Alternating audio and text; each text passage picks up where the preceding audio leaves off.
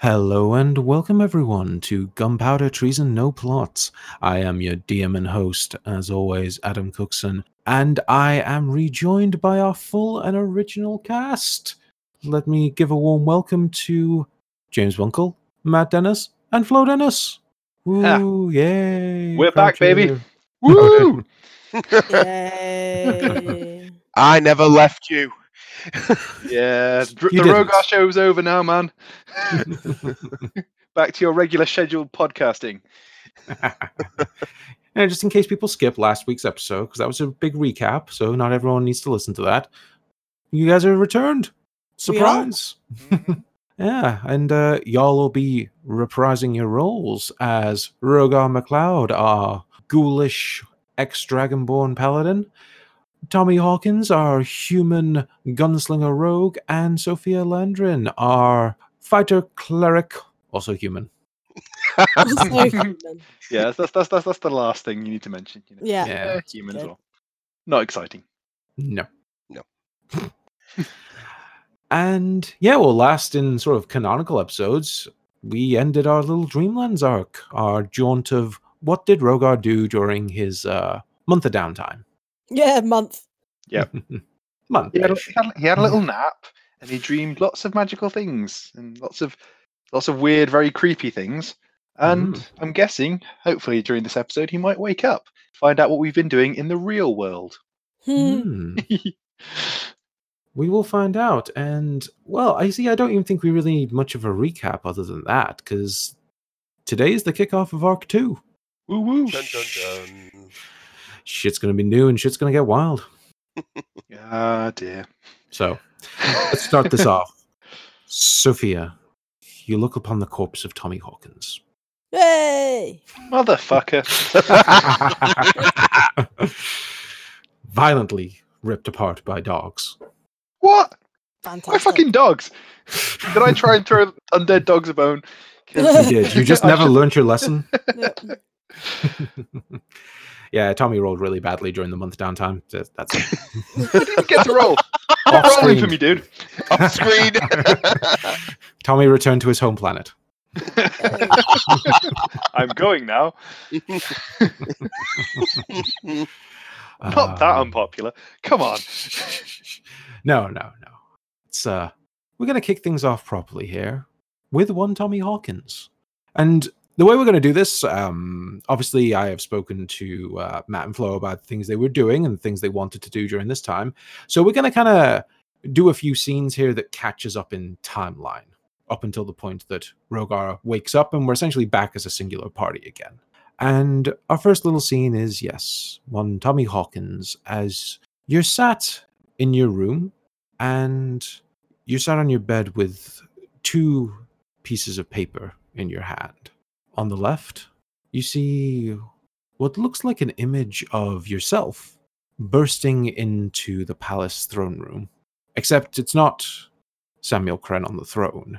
It's a large, tattooed-looking Goliath wearing a sort of red cape and a jaunty-looking crown on one side.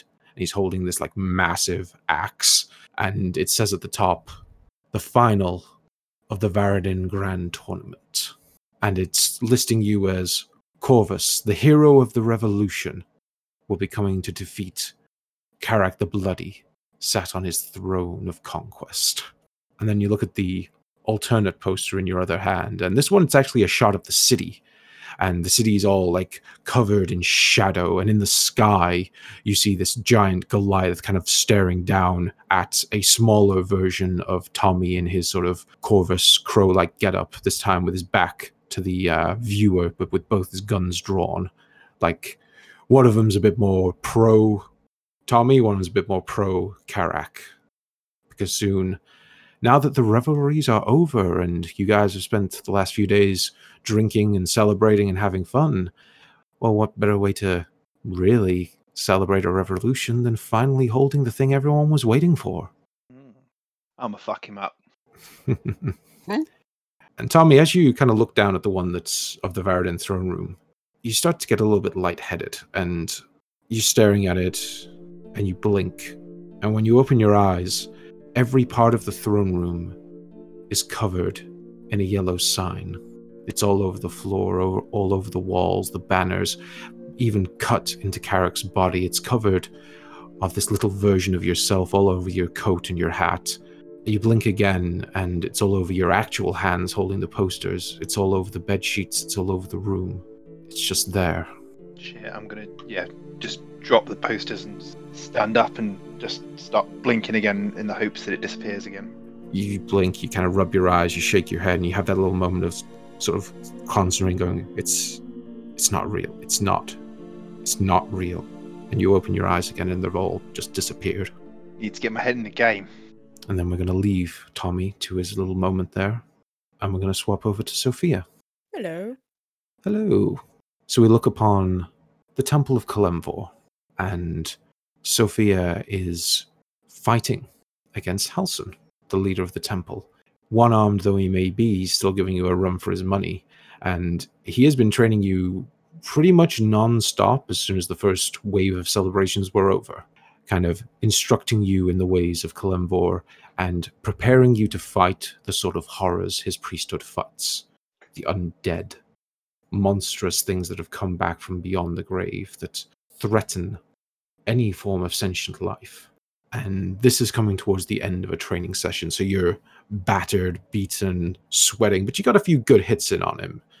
It's surprising how spry he still is, considering everything that he went through. You see, he sort of has adapted quite well to swinging a sword just with one arm and with no other sort of defense on his other. And as the training session kind of comes to an end, he sort of pulls up a chair and sits down and looks to you and goes, "You're doing well. It's rare to see someone take to our fighting style as well as you have." Feels like I was made to do this. Quite. And I'm pleased that you've been keeping up in your studies.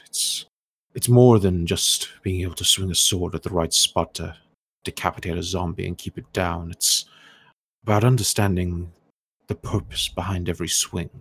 Why you're out there in the field, why you're crawling through graves and fighting out in mausoleums and hunting down rogue necromancers. You need to understand that what you're doing, even the little steps you take, they make this world a better place. And it's a burden, I won't lie to you, but Kalemvor certainly sees something in you. And, I think I see it myself. Well, when he and Ansir rescued me from that dream, I just knew I had to do something better with my life. I knew in my heart that I needed to pay back the faith that they had in me. He sort of nods and stands up and goes, Well, there were a lot of plans my brother and I had, and it is difficult to think about how many of those now lay in waste, but the fact that he, in some capacity, came to you and tried to help you in whatever way he could tells me that in his own way he was passing his mantle and his responsibilities onto you. And Halsin kind of goes behind his desk and reaches down to something and lays on top of the table this large wooden box, and he kind of pushes it towards you. And he goes, I had this commissioned some time ago. I was going to pass it on to my brother once he had proven himself worthy of it. I had hoped that day was not far off, and you see him, he's not the sort of guy to cry. You saw when he told you before, he went straight to kind of anger, but he's got a little bit of sorrow to him nowadays whenever he talks about his brother, but he's getting better at it. And he's more willing to kind of engage you in conversation about these sorts of things. But he pushes the box towards you and goes, if you're going to be taking up some of his burdens, then you should be armed with some of his tools. I stand up and go to look inside the box. You undo the little clasps on it and you open it up, and inside it's this very nice kind of like velvety cloth, and laying on top of the cloth is a bastard sword.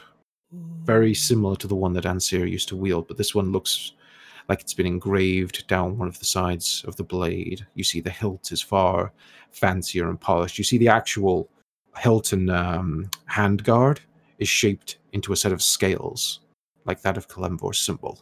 This is amazing. Hassan nods towards you and goes, I only hope that it serves you well. I hope I'm worthy of it. Thank you so much. Thank you for guiding me to this point. It is okay. There is only so much I can do to prepare you, but hopefully it will be enough. And, yeah, you have a new weapon. Whee! Nice. For those of you at home who are familiar with this rather famous weapon, there is a weapon known to clerics all across the land as the Mace of Disruption. So I present to you the Bastard Sword of Disruption. Interesting. I can send you the details, but to read it out on pod, because it's a fun little weapon. Mace of Disruption, or in our case, Bastard Sword of Disruption. Weapon, long sword, and it does require attunement, I'm afraid. But- Shit. Yeah. However, when you hit a fiend or an undead with this magic weapon, that creature takes an additional 2d6 radiant damage. Jesus. If that target has 25 hit points or fewer after taking this damage, it must succeed on a DC 15 Wisdom saving throw or be destroyed. Sweet. On a successful save, the creature becomes frightened of you until the end of your next turn. So even on a successful save, it still fucks them up. Yeah. Awesome. Nice. While you hold this weapon, it sheds bright light in a 20-foot radius and dim light for an additional 20. So when you kind of pick this sword up out of the chest, it literally starts glowing with light and just fills the whole room with this sort of bright, slightly grayish tinge to the light, which you've been sort of familiar with Kalemvor's touch. There is divine gifts, but it just brightens the whole room the moment you put your hand on it. Oh, dude, I'm gonna need to get some Ray-Bans to this. And yeah, that's our little scene with Sophia. That's awesome. I think I need to draw Sophia with some hater blockers on now.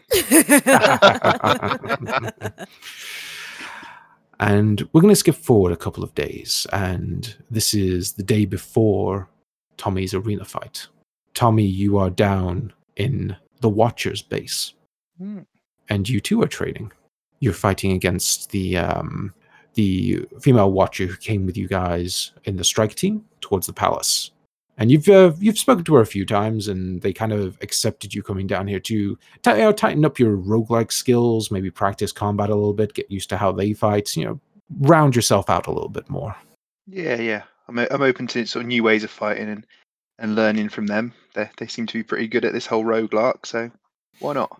And it's getting to the end of it, and I'm going to say she is just kicking your ass. Yeah.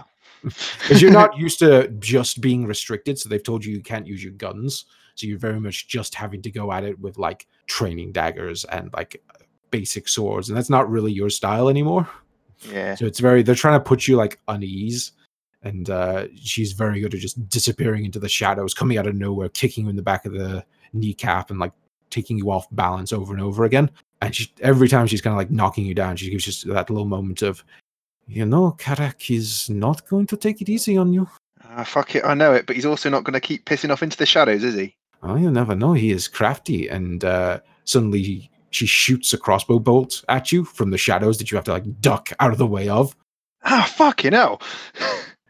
And he may cheat, Yes, he probably fucking will, won't he? They say he does not want to give up his crown. Thinks you already have enough praise, Mr. Hero of the Revolution. You were there too. But it is our way. We stick to the darkness. I'm not too fussed about giving up some of the fame. Neither am I, to be honest. Bit of a fucking bane when you try to rob places. And she comes out of the darkness again and like hits you with a couple of just body blows with her fists, spins around and puts a dagger to your throat. And at that same moment, she looks down and notices that you pulled a gun on her. And she's like, you learn quickly. You cheat, I cheat, love. He's the way. I don't know why you have never pursued more of a career with us. You would be good at it. Dunno, I mean, No offense to you, love, and I know you're fully kind of bought into this gig, but just don't like the following orders, Lark. You know, not really my scene. Mm, I understand this. Not everyone is up for some of the things we must endure. I understand. I mean, I'm not saying I couldn't fucking do it if I wanted to. Hmm. Not saying that at all. Just I don't know. You know, the gang life. Yeah, sure, I got a boss, but he pretty much lets me do my own thing, and if I don't fuck up, then all good. Hmm. But I don't know. There's a bit more to it, from what I gather. There is, and some of that knowledge you are permitted to, and the mistress has not given any, how shall we say, anger towards the idea of you being here. So, she kind of shrugs her shoulders a little bit, like, no one's killed you yet, so. Well, I mean, you know, I'll get to see more of you as well, so can't be too bad. I'll give her a wink. Yes, I do too enjoy beating the crap out of you on a daily basis. It's been fun. Good workout. Hey, I mean, I'll get a few licks in here and there. Occasionally. But, well, I brought it up because perhaps you are not so much interested in joining us, but given the current state of the city, our people are quite busy. You know how the underworld must often support the citizens when law and order has fallen apart a little. Oh, don't I know it? Yes, I am sure the council are doing their best to restore things, and I've heard that there is a new guard being set up to at least get feet on the streets and restore a level of faith, but... Yeah, bastards. yeah. Sorry. No, is fair point. People are not trusting of them, not after those creatures they were so happy to work with just roam the streets freely. And she sort of shivers a little bit at that thought and kind of shrugs it off and goes, so it has meant that, well, some of the tasks that I and the other members of the Watchers are given have gone a little bit neglected. And, well, you have proven yourself capable, and you have capable friends, so I thought I would mention this to you, just in case you found yourself with the time. Well, I mean, let me get this arena fight out of the way, kick that big bugger back to where he belongs, and yeah, let's talk. I mean, I could always help you out if the price or reward was right. And I give her another wink there because. You can't make out her face at all because she's always wearing her mask, but you wonder if she blushed. Hey, I'm into the mask thing. I'm obviously into the mask thing. Like Tommy just making little paper mache palette masks at home. I mean, yeah, I probably have tried it. Let's be honest. It was nice hiding my face sometimes. Yeah, she goes, tell me, have you ever heard of the Shrine of Othrin? And you can do me a history check. Okay. Straight up. Mm-hmm. 17. 17. It's quite rare information. You don't know much in detail, but it's something to do with giants. It's some giant thing, maybe, I don't know, some sort of place of worship or something. You're not quite certain. Okay, I'll say that to her then. Yes, I've heard similar stories. It's been lost for some time, but we heard rumors that people have been trying to find it, and, well, as there are with these ancient places hidden in the world, there are things there that are best kept in the right hands, you should say. And, well, one of our jobs here has been to safeguard such things. And you think back to the temple that sits directly beneath where you are standing right now, the Temple of Savras, that had a very similar aim around protecting powerful items. You don't know whether some of that has been passed down through these people or what the connection there may have been, but it seems to be a theme between the two groups. Interesting. So, if you were to find your way to the crown of the world, perhaps you could look into it for us. We don't have the manpower, as I say, to send an expedition at this time. Well, crown of the world, eh? I'm guessing that would be outside of Varadin, yeah? Oh, yes, he's quite far to the north, up in the mountains. Well, it is the ancient name of the mountains, really, but not too many people call it that anymore. Okay, and can you remind me the name of this thing I'm looking for again? So I'm clear. They call it the Shrine of Othrin. Okay. Well, I mean, I don't know how much you know about me, but not a huge fan of outside the city. But I mean, yeah, for you, why not? I'll give it a pump. Ah, all you can do is try, yes? Yeah, why not? I mean, generally the things I try at, I succeed reasonably well at, as the whole, saving the city thing attests to. This is true. And there is no rush, as far as we are aware, and as far as our scouts say. This shrine has been lost for centuries. No one really knows where it is. We only have a vague direction of an entire mountain range, so odds are pretty low of someone stumbling on it. Yeah, no small tasks, eh? Oh, never. Yeah. Well, love, as I say, I'll have a look and see what I can find. If I'm in the neighborhood, that is. Good. And she throws a dagger at your face. And we're going to fade out of that scene as you get back to fighting. And we go back to Sophia. This is the morning of the next day, but you're back in the temple district, and you and Solara walked your way towards the Temple of Mystra, where she's been spending a lot of her time in conference with the Archpriestess Lauren and some of the other mages there, just kind of learning a thing or two about what their deal is in the city. But today, you were told that the texts that you left with the Archpriestess should be translated. I'm so excited. I mean, we found these at my dad's. You weren't here for that, were you? I was here, but I looked at them and I could not really make head or tail of them. No, me neither. So it's really exciting. Do you think it's good? Bad? I don't know. What do you think? What do you think? I mean, from what you've told me of your dad, I assume anything he has secretly encoded probably isn't a good thing. Yeah. But you never know. It might be a saucy book or something. Oh, maybe. You really want to find your dad's saucy books? I mean, Better than anything else. D&D, my dad wrote a porno, but yeah,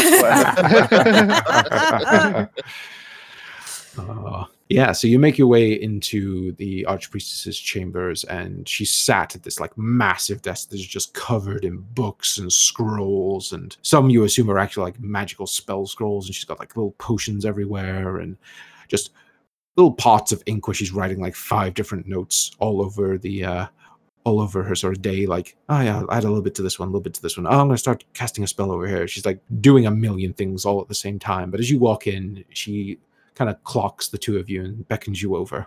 Hi. I heard you have some news for me. Please tell me it's good. The Archpriestess looks tired. I mean, she's you'd guess she's probably in her mid-40s-ish, but she always looks very powerful, very composed.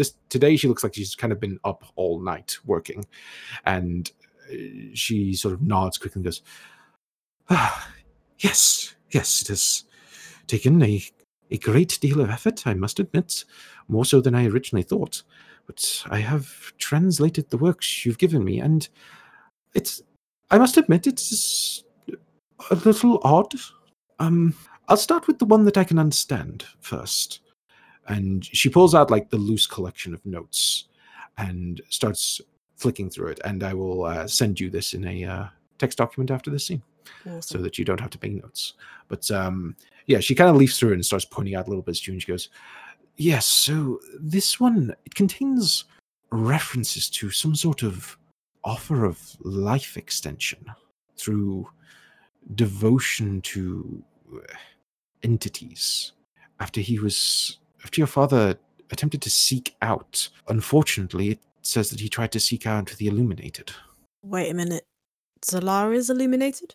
And Lauren nods.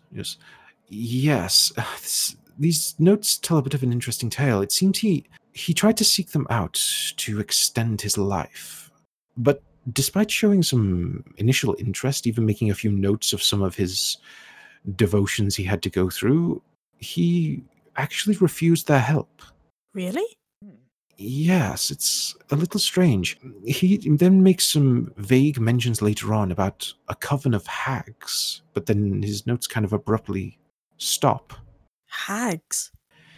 Yes, there's lots in here. He seems worried about death, but not Not necessarily from old age. I mean, I know your father's an older gentleman, but he had plenty of life ahead of him. I don't know why he was so worried about dying. In fact, there's quite a bit of desperation to some of these notes and the tone he was writing in. It seemed he was willing to trade pretty much anything, his wealth, his power, a great deal, but whatever conversations he ended up in with the Illuminated drove him away. I'm not entirely certain what he learned from them, but it was enough to even put your father off further dealings at the time. Though, interestingly, after the parts about the hags, there is one note in here about contacting Illustra, who I believe we all now know was a member of the Illuminated. It doesn't say what he went to contact her again for. That's not good news. No, You're all quite. talking about the same Illustra that was working with Kren, right? She nods again and goes, yes, the very same. Mm. It was a good job that you and your friends managed to defeat her here. I wasn't certain, though. Is she dead? Were you able to vanquish that creature, whatever she was? No, we disarmed the mock illuminated, but no, we weren't able to destroy her at all. Make me a deception, but with advantage, because you're not claiming to have killed her. Gosh, it's weird to roll again. Get the dust off the virtual dice. Yeah. Oh God. That's that's better. 15. And she nods at you and goes, Well, I suppose it must have been quite powerful. I must admit, I don't even know how I would fare going off against one of these ancient mages. They sound quite terrifying from what I've heard. Yeah, she actually was, but we had a lot of help. You always need help in these times. But anyway, that's what I was managed to translate from most of your father's notes. The second text is actually a little bit more peculiar, and I wondered maybe it had some relevance to you. I'm not sure. It seems to be an extract of a children's story. Really? Uh-oh. Yes, it's very strange. I don't really understand it myself, why he would go to such effort to encode it. Here, let me read it for you. Once upon a time, there was a wise old king. He ruled fairly and did all he could to help his people. But no matter what, he could not escape the ravages of age. The only thing the king could not truly conquer was death.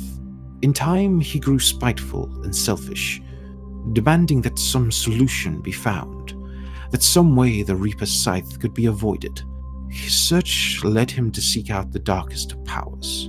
Such nightmarish horrors did not faze him, however, for the only thing that terrified the old king was the grave.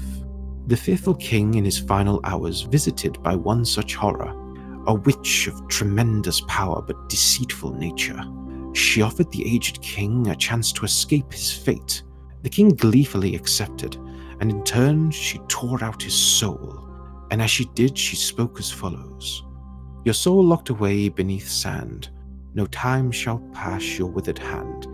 Even if found, it shall run or fly, to ensure that you shall never die. She placed the soul within a needle, and she cast it away, locking it up so that he may not fear death ever again. The deathless king was pleased, smiling as his heart grew cold. And she kind of closes the book and goes, does that mean anything to you? Does it mean anything to me? It doesn't. You can do me a history check. Yeah. 5. Ugh. Yeah, it doesn't really ring a bell. Bugger. Nope. Doesn't mean anything to me at all. I mean, Solara, have you heard of that story before? Have you heard it in the Spire at all? Solara shakes her head and goes, no, I've not really had much time for like fairy stories. Sounds like some sort of kid's tale or something. Yeah. I mean, is this what drove him to want to be young? Is he fixated on this? I don't understand. Neither do I, I'm afraid, but, well, that's everything I was able to find out. I hope it proves useful to you in some capacity. Thank you so much for all your help. I mean, if we tried to do this, it would have taken me years. Well, I'm glad all those years of study have paid off. Yep, she's useful for something. And I have just sent you that text by email, so you now have it. Yes. Somehow I feel this will be important soon.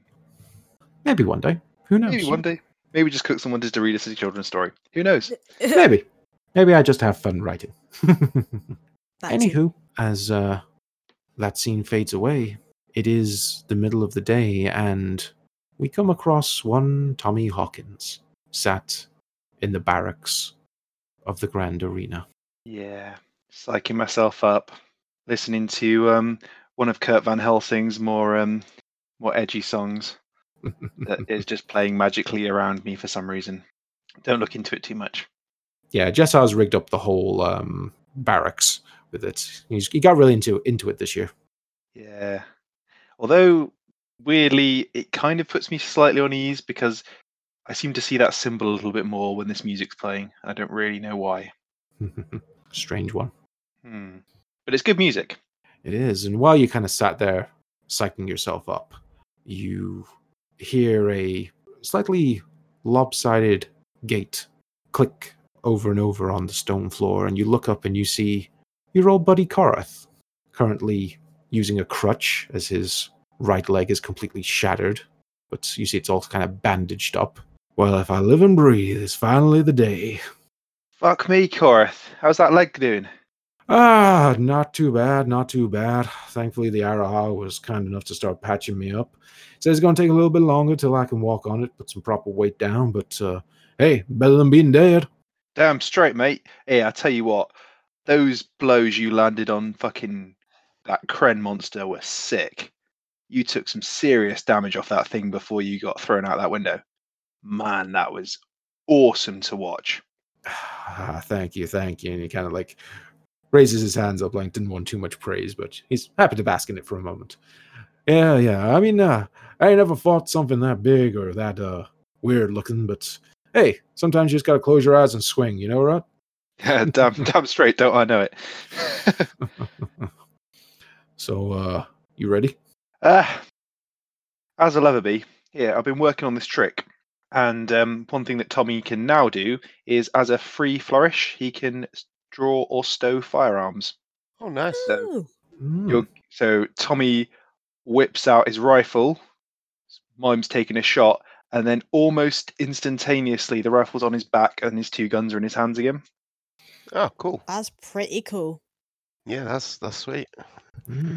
Carl nods at your feat of dexterity. He's like, well, damn, sure that'll come in useful. Fucking hope so.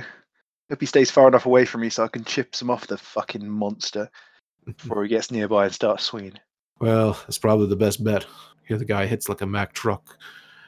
And, look, and he kind of leans in quite close to you and goes, look, I don't know if I'm really supposed to tell you this, but I was walking by his ready room earlier, and I noticed something a little bit strange. See, he wasn't holding his usual weapon. Really? So I'm leaning in conspiratorially. No, he's got some big, nasty-looking greatsword, all blue and glowing. Not seen nothing like it myself, but, hey, just be careful of it, you know? Fuck yeah, I will do. Where's he got that from? I can't say I know. Hell, maybe Jessa got it for him to liven up the finale or something. Shit. Alright, okay, well, I'll try and stay out of its reach as long as I can. Yeah, it'd be best, I think. Anyway, I'm sure it's, almost time. Whew, yeah. Let's do it. I'm sort of used to see me hop on the spot a few times, shake it out a little bit, and then crouch, draw both guns instantaneously, flick them back round, put them back away, draw swords, put them back away. Yeah, let's do it. Let's do it. Good luck out there, buddy. Cheers, mate. And I'll give him a bro hug. He kind of gives you a proper bro hug and then does a little predator handshake with you. Nice. Yeah. Well, I'll be watching from the stands. I'm sure your friends are out there too. And well, I have a picture of Sophia and Solara just sat up there with some popcorn. Yeah. Sophia and Solara are, though. Fuck knows where Rogar's gone. And fuck knows where he's gone with all our money as well. I wouldn't worry about that. You win today, you'll be set for life. Yeah. Just think about that. Think about the money. Thanks, mate.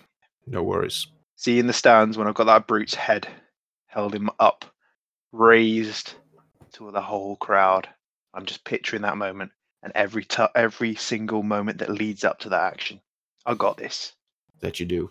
Right then. I best head off. And he turns and starts to walk away.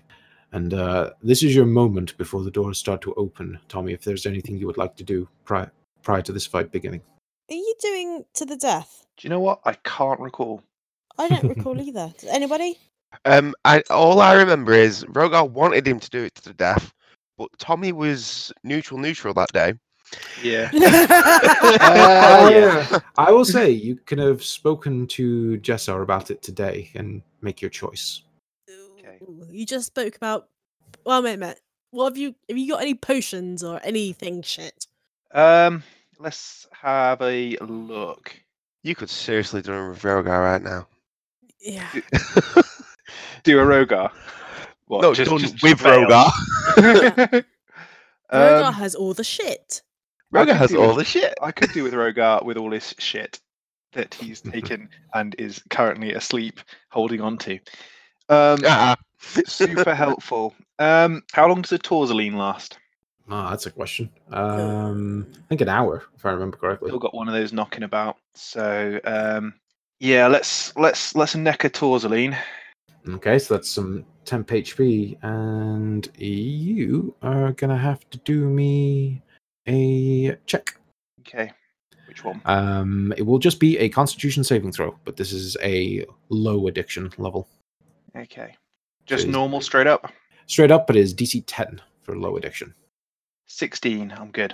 16. So you neck back the Torsaline, your blood vessels in your eyes start to pop, and you get that kind of raging barbarian feeling going, and you feel a little bit extra hardy. Cool. Let me just have a quick look through my weapons.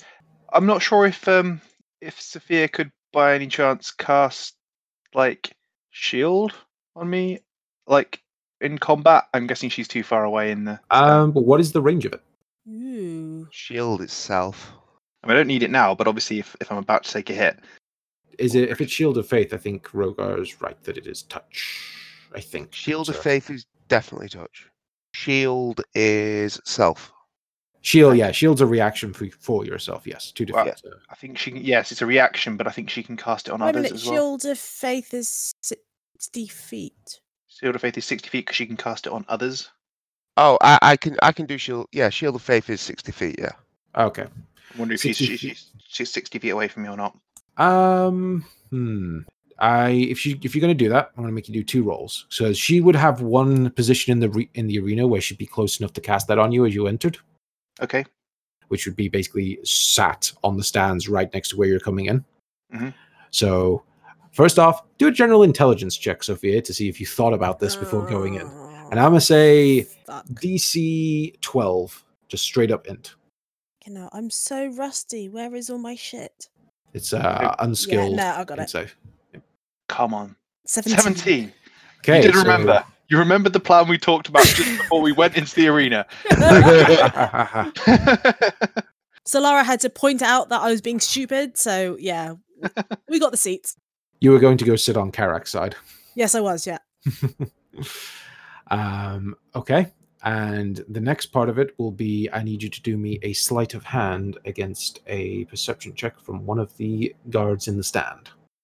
Oh, shit. And I rolled a 17. So sleight of hand me. Please. 17! Meets a Beats beats. it, beats. Meets a boots. I will say you, as the guard kind of scans around, you kind of huddle down for a moment, wonder if cheating is part of the Kalimvor faith. And they go, fuck it. And as Tom walks out into the arena, feeling the sand beneath his feet, he suddenly feels a little bit protected. What's Shield of Faith again? It's Plus Extra 2 AC. Yeah. Lasts for the next 10 minutes. Tommy, yep. what's your damage is your sword doing? Weapons. I've got my I've got Element's Wrath, and I've got Yeah, but what element? a rapier. Ooh. Oh no, sorry, no, that isn't. Is that the? Yeah, yes, that is. The yes. one, yeah. Element's Wrath can do a elemental damage of my choice. Oh, that's a good point. I would have thought about this beforehand. Yeah. This is your time to pick things like that. What is he again? He's a He's a Goliath barbarian, as far as you know. Oh.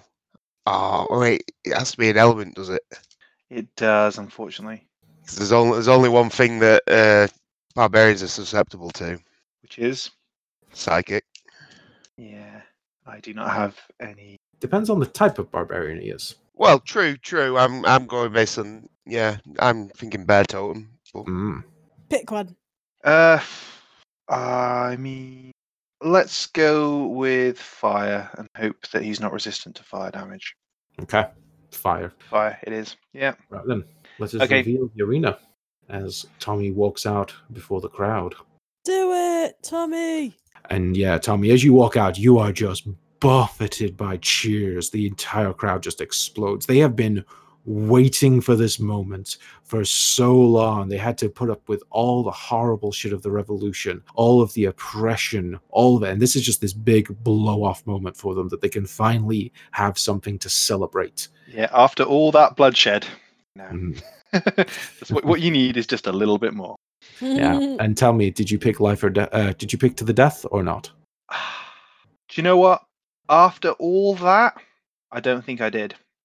I Okay. think it would be pretty fucking stupid of me if I did all of that shit only to die in the arena. So I think the whole like revolution, the whole like being possessed as an avatar of an entity beyond my comprehension and stuff has put life a little bit into perspective. So while I'm all fully prepared to go toe to toe and kick the absolute shit out of this guy if I can, I kind of don't really want to die doing it. That's So- fair enough. I mean, if you guys are gonna call me a pussy, then do so now. No, really not, considering you don't have anything from the bag of holding. I do not have anything for the bag of holding. That might have changed my mind a bit. Yeah, if- I mean, if you had could have dropped a boat on him. that. Yeah, can the arena fill with water? Surely it can for like sea battles and stuff. It's a Go- kraken. Yeah, well, I mean, you just shoot the water tank, fill it up with water, and then boat him. I would say, as long as you don't tell Rogar you didn't do it to the death, he won't call you a pussy. But You're know. not there. You don't get. Yeah. I mean, I'm not here. I mean, fair enough. And also, you doing things to the death is very different from me doing things to the death because you die, you just get brought back. So That is very true. I die. So I he don't know thinks. what happens. I assume I just die. We'll find out. Oh, we're all gonna find out in Arc 2. Ah, so yeah, Tommy, you are just hit with the roar of the crowd. They are going crazy. And just along on the other side of the arena, you see Karak the Bloody, this 8-foot tall Goliath, just covered head to toe in all these tattoos. His eyes are already kind of like bursting with all the blood vessels of his rage. He looks like every story of a barbarian you've ever heard, except the fact he's now carrying this large, glowing blue greatsword that you can see is leaving a little bit of frost behind it in the air. Mm. And you hear Jessa King's voice come over the magical loudspeakers. Ladies and gentlemen, it is time for our grand final. And the crowd just explodes again with cheering. I'm gonna milk it. Arms up, looking around. Yeah, it's me. We have standing before you today the hero of the revolution, one Corvus. Corvus Though he's- 19 now. You're not quite that deadly. Oh no, no, Matt, no. Sorry. Too soon. Sorry. I mean, there's soon and then there's active. Hey, all we can do is laugh. True. We play to escape the horrors of real reality with fake ones I've made up.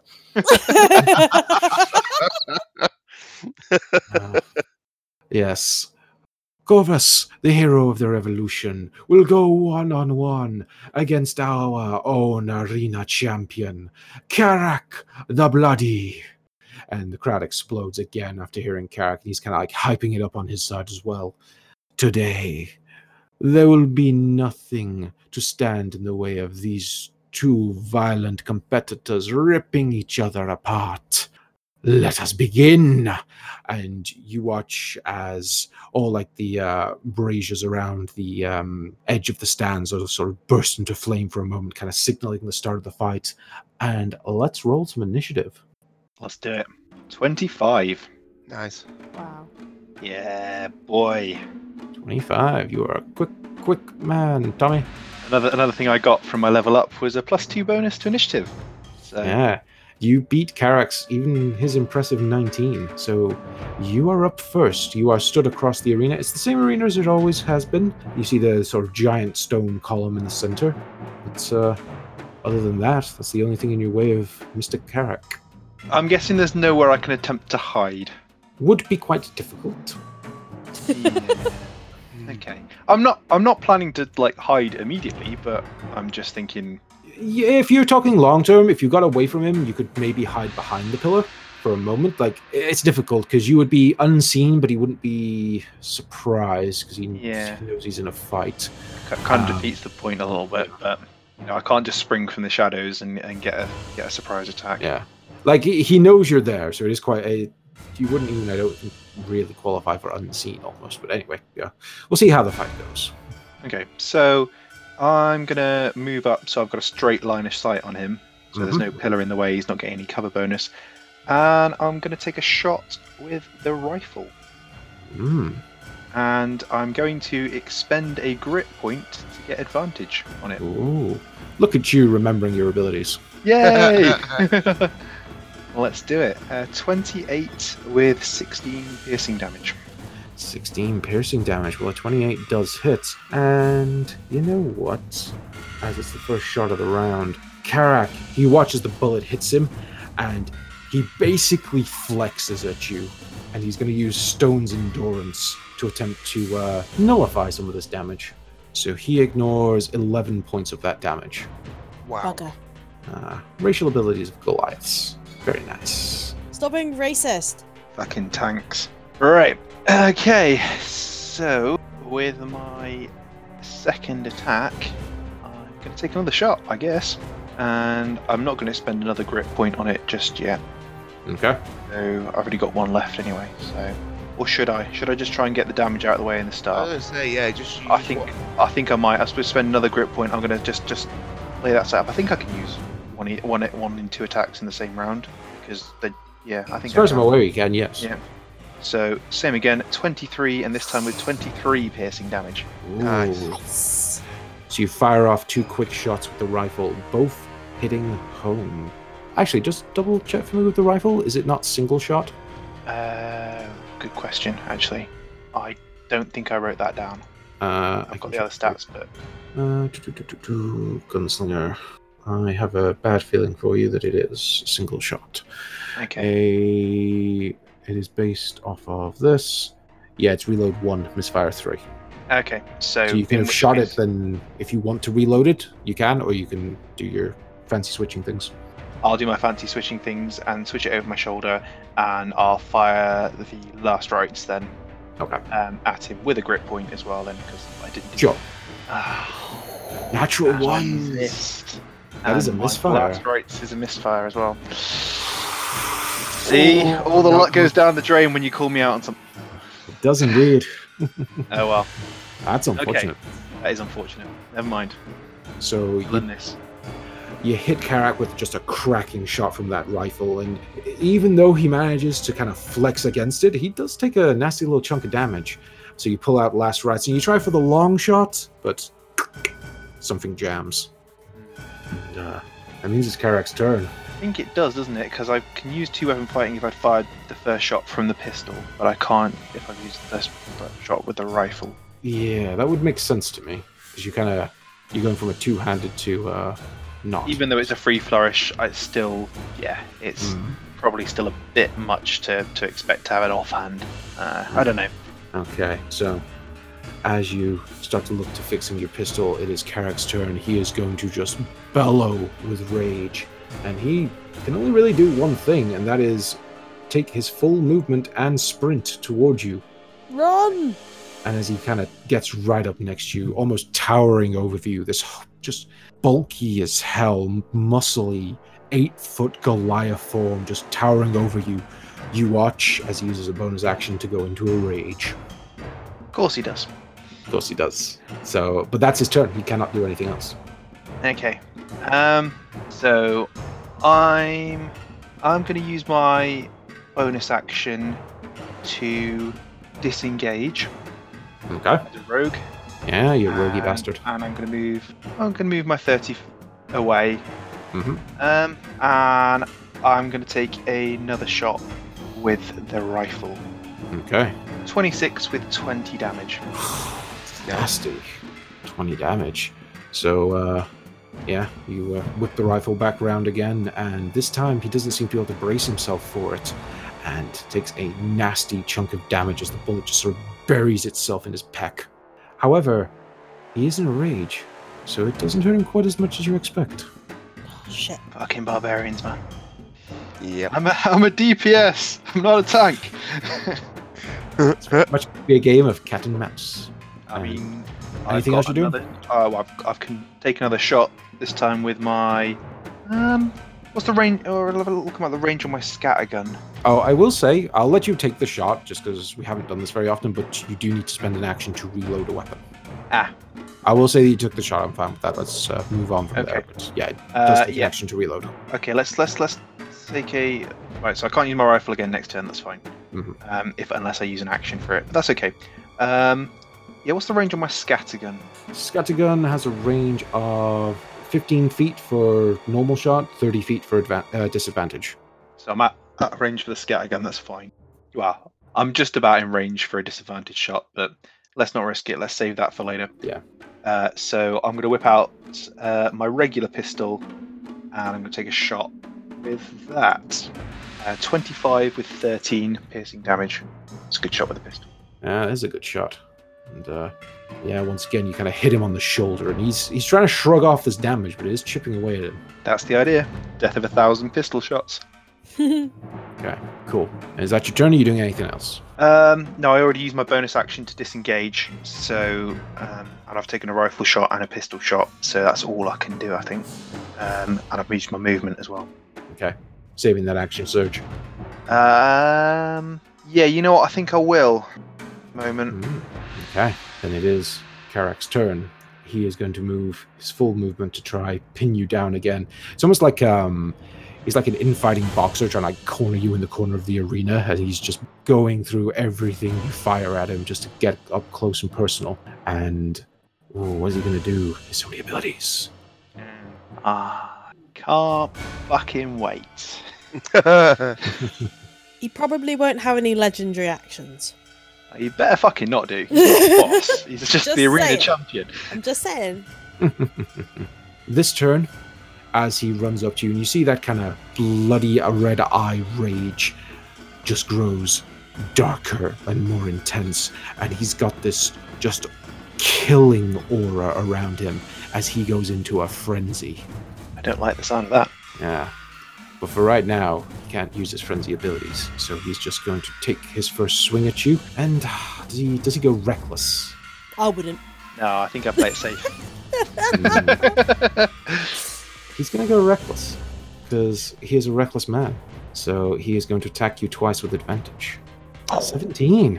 Swing and a miss. Not good enough with your fancy shielding.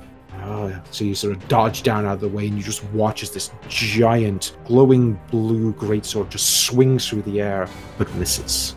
And he's going to go for his second attack, also with advantage. So it's a gamble. Natural 20. Yeah, a natural 20 does unfortunately hit. Natural 20 does hit. Do I need to roll the damage separately? Because I forgot to write it on here.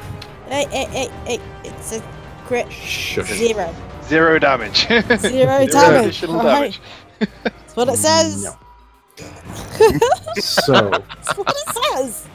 as the greatsword digs into you, you feel some cold come along with it, because you're going to take a little bit of extra damage too. So your total, so it's 18 slashing damage and 2 points of cold damage, so a total of 20. Takes all my 20 temp hit points off. 15 temp hit points. I thought you said. I said it was 20. 20. It was only 15. Well, Flo is wrong. It's 15 Oh. for Tozaling. Okay. My bad. So all of that's gone and 5 real. Okay. Right. You dodge low on the first swing, and he flips the greatsword around and kind of brings it up in an uppercut that just slashes straight across your chest, and that you just were not expecting him to be that versatile with this weapon, especially while he's raging. And yeah, you take a nasty chunk of damage. But that's all he can do. Okay. So I'm gonna disengage again. Keep doing the old rope-a-dope. Yep. Move 15 feet. You hear Solara yell from the stands, "He's getting tired!" I fucking hope so, because I am. And I'm going to whip out the scattergun, and I'm Ooh. just going to blast him in the chest. I fucking love this switching guns malarkey. You get advantage because he attacked recklessly. Yeah. 23, but only 7 piercing damage. Which is halved. But not too bad. Okay. So, And but in case you're wondering, a 23 does hit. good. I hope so. Okay, and chucking it away onto my back again. Swing out the pistol, and again make a shot. Is this with advantage as well, or is it just the first attack? Oh, it's all with advantage. If he attacks Okay. you recklessly, he is just throwing caution to the wind. And another shot with advantage, 27 and 9 piercing damage. 27. Yeah, definitely hits, and then he takes a little bit more. Okay. Well, this feels like a good opportunity to use an action surge. Might not be a bad one. So, alright, do I keep shooting him or do I start swinging with my sword? I feel like he's going to charge me anyway next turn. Yep. And I can keep playing the rope-a-dope, but eventually I'm going to have to go toe-to-toe with him. Really? Do you have to? As you're trying to decide this, you just see this giant hulking Goliath, like he's literally foaming at the mouth because he's gone completely into this rage now. It's up to you whether you want to go run at the eye of the beast or not. Yeah, I mean, But you have noticed he's very quick. Quicker than you expected in terms of how far he's caught up with you. he's going to catch me, but I can keep playing the rope-a-dope for a little while, I think. So, although I do slightly less damage with the guns, I think, yeah, fuck it. Let's take another 2 shots with my pistol. Okay. Oh, it's with advantage, but that's fine. I'll just leave it at the 25 because I'm pretty sure that hits. Yeah, 25 hits. And 11 piercing damage. And 1 more attack with advantage with pistol. Mhm. A 27 and 7 piercing damage. 7. So first one's cut to 6, second one's cut to 4. Cool. And then I am going to move the other 15 feet away. Okay. Just You can, because. you can see his body is just covered in all these little pellets, and there's just little bits of blood trickling down, but it's not enough to slow him down yet. As long as I'm doing damage, it's good. And now he is going to run at you and attack you in a frenzy, which don't like the sound of means that. he can use his bonus action to attack again. And you know what? He's going to attack recklessly. Of course he is. Of course he is. That's what all this health is for. 15, so that's a miss. Oh no, I was going to say you need a concentration check, but you don't, because Sophia is the one who cast it on you. Damn you. Yep. Ah. She's sitting in the stands going, think. Think. Yeah, so he just comes at you, just full reckless abandon, swings for your head, misses entirely as you dodge out of the way. A nimbly little guy that you are. Second attack. That's the little. I'm 6 foot. Come on. Yeah, but he's Little 8 foot. He's 8 foot, you're tiny. 25, that's a 9. That is definitely a hit, even though there was a natural 1 rolled in that. So, thank God for that. I mean, gods. You should be glad I didn't give this guy feats for great weapon fighting or something.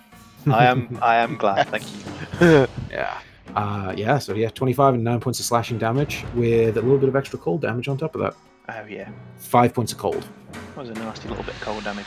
Yeah. Every time this greatsword actually lands on you, you just feel like the worst winter's bite of cold that you've ever felt just kind of rush through your muscles. And yeah, it's like instant frostbite in a small area. And he's going to go for his final frenzied attack on you. 13. Lucky. Very lucky.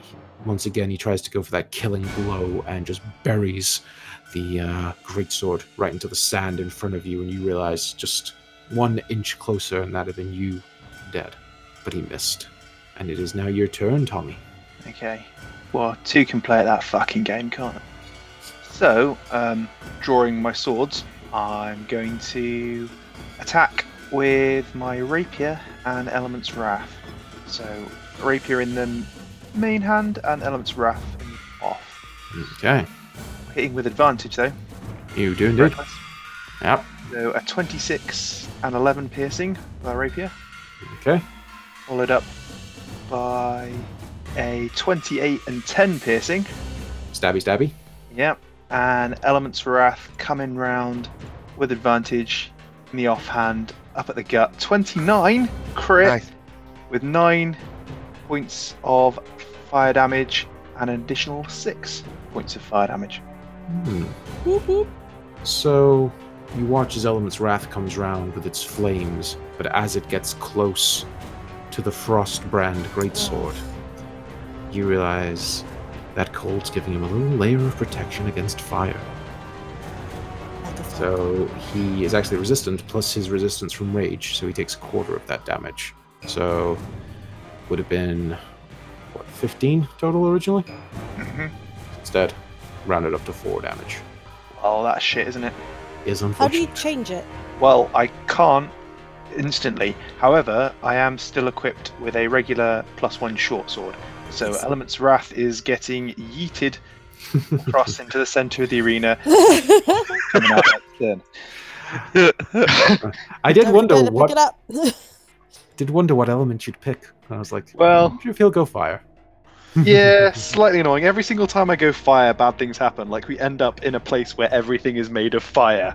Yes. So I think legitimately in D&D, fire resistance is the most common resistance. well, it's not being fire next time. Come on, lightning sword. No, I think the one time you did pick lightning, you just happened to fight a creature that was resistant to lightning. Yeah, Like the one of, it like- does happen to know what things my sword can do. It is legitimately always an accident. This time I I know. picked this weapon because it's fun, and I was like, I'll give him the option to pick whatever he wants. He picks fire. Well, shit. In fairness, he's only slightly resistant to piercing damage, so out comes the normal short sword, which thankfully I still keep on me. Yes. And it's not in the bag of holding. Next up, Mr. Karak is going to... Yeah, let's keep this reckless trainer rolling, because he's in a full frenzy. Why would he not? Actually, I haven't finished my round yet, sorry. Oh, maybe you have more. I'm just going to run away again. Oh no, I can't disengage because that's a bonus action. Never mind. No, I'm just going to stay there. That's fine. Yeah, stay Yeah. in toe-to-toe with the Yeah. part giant creature. Okay. I mean, he's no Samuel Crane. Yeah, but you didn't kill Samuel Crane, I did. Hey, I did some damage to Samuel Crane. So, that first attack's 23 with 16 slashing. I think that hits. Oof, that does hit. And 3 points of cold damage. Next attack. Continuing our little reckless trainer swings. 26 with 15. Ouch. The tide is turning. And that's 2 points of cold damage. And one last swing of this greatsword. You see Karak is just getting fully, blood frenzied at this point. He sees you starting to bleed. He sees you're starting to weaken. And he's trying to go for this kill. A natural 20. Ouch. Because I would also roll the cold damage twice. That is 7 points of cold damage on top of that. That's right. As he just unleashes this horrible flurry on you through that just dark rage you just hear. Puny hero. And he ends his turn. Wow. That was not a good round for me. As I kind of wipe a bit of blood off the corner of my mouth and spit a bit at his face. As I'm going to take a second wind. Ooh. So 1d10 plus my fighter level. So let's roll a 1d10. 4 plus 7. Not great. Something though. A little bit. Yeah. And a little bit. Okay. And yeah, as I said before, Element's Wrath is going away. Mm-hmm. And what can I do really? I can start swinging, or I can try and run. Entirely up to you, my friend. He's looking hurt. You have peppered him with shots, stabbed him up a bit, but he is a big, tough motherfucker. Doesn't look good to run. I mean, I can run and rope-a-dope, but then he's just going to come right up to me, and we're going to be in the same place in a round's time. So, actually, yeah, I'm going to move my full movement. Actually, So you're disengaging? Yes, but that's an action, isn't it? Because I use my bonus action for second wind. Would be, yeah. I'll let Okay. you take the second wind back if you don't want to use it, but it's up to you. You either take that and what you roll. I'll be nice on that one, but give you the option. Okay, let's drop me back to 13. Let's do that. Let's disengage my bonus action and sprint. This is the one episode I'm being nice. It's been a while since you guys played. Love him in. Where am I? 60 feet away from him. So you're going to disengage, move, and use your action to move? Yes. Wow. Going full out? Yeah, a little bit. I mean, I can't... Yeah, let's just get 60 feet away from him on the little arrow thing. So we're there somewhere. Back in... Basically, you're running all the way back to where he entered the arena in the first place. Yeah, although I don't like the idea of having my back to the wall, so let's go... I mean, it's pretty much all back to the wall there. Like there, so I've got at least one square behind me. So let's do that. So I've got a little bit of room. But I'm basically 60. Okay. Cool. Yeah, so that's everything I can do. So I literally just... I spit in his face, and I flip him off as I duck out and run away. Throwing Element's Wrath kind of away into somewhere in the center of the arena, and as I'm running, drawing my regular short sword. Okay. That's it. So you have taken your whole turn to run away from him. His turn. So this is interesting. He is going to use his full movement to move and dash to get to you. Oh, but he's in a frenzy, so he can use his bonus action to swing once. Cock. Yeah, one swing.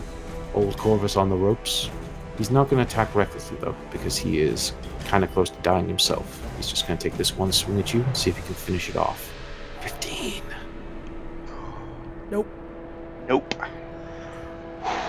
That wouldn't have finished me anyway, but I'd be down to 1 hit point. Plus the cold damage. Oh, yeah. Yeah. That would have killed me. Fuck. Okay.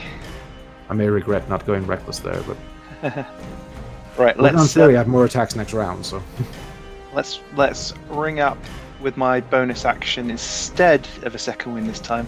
Let's see if I do better with a greater healing potion, which I do happen to have on me, not in the bag of holding. Thank God. Yay! Only one though. I'm sure we've got plenty more in the bag of holding that would have been super handy right about now. Had. Rogar is currently drinking them in his sleep. For fuck's sake. I'll just put out. I know you're going to say fuck's sake, but those greater healing potions have been replaced with superior healing potions. They have as long as they're staying in the bag. Rogar did come off and do a loop run, basically. Alright, so 4d4 plus 4. Let's do it. Ooh, not bad. Yes, I'll take that. 12 16 plus points of 4, healing. 16 points of damage. Of healing, rather. You can damage yourself if you want. Oh no, it's poison. Nope. Okay, well, Going down swinging. my bonus action. So yeah, going down swinging, I think.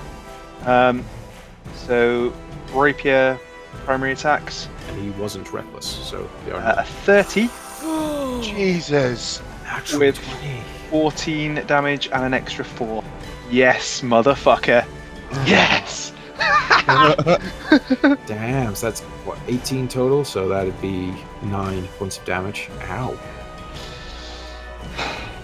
It's always just really disheartening when you just take half of the damage off. Yeah. So disheartening. All right. Fun thing about barbarians. So yeah, Tommy's going to try and follow that up with a short sword attack. He's had this short sword for quite some time. He's familiar with it, and this big brute, he's a pretty big target. So let's go for it. A 24 and 9. 24 and 9. Tommy, Yep.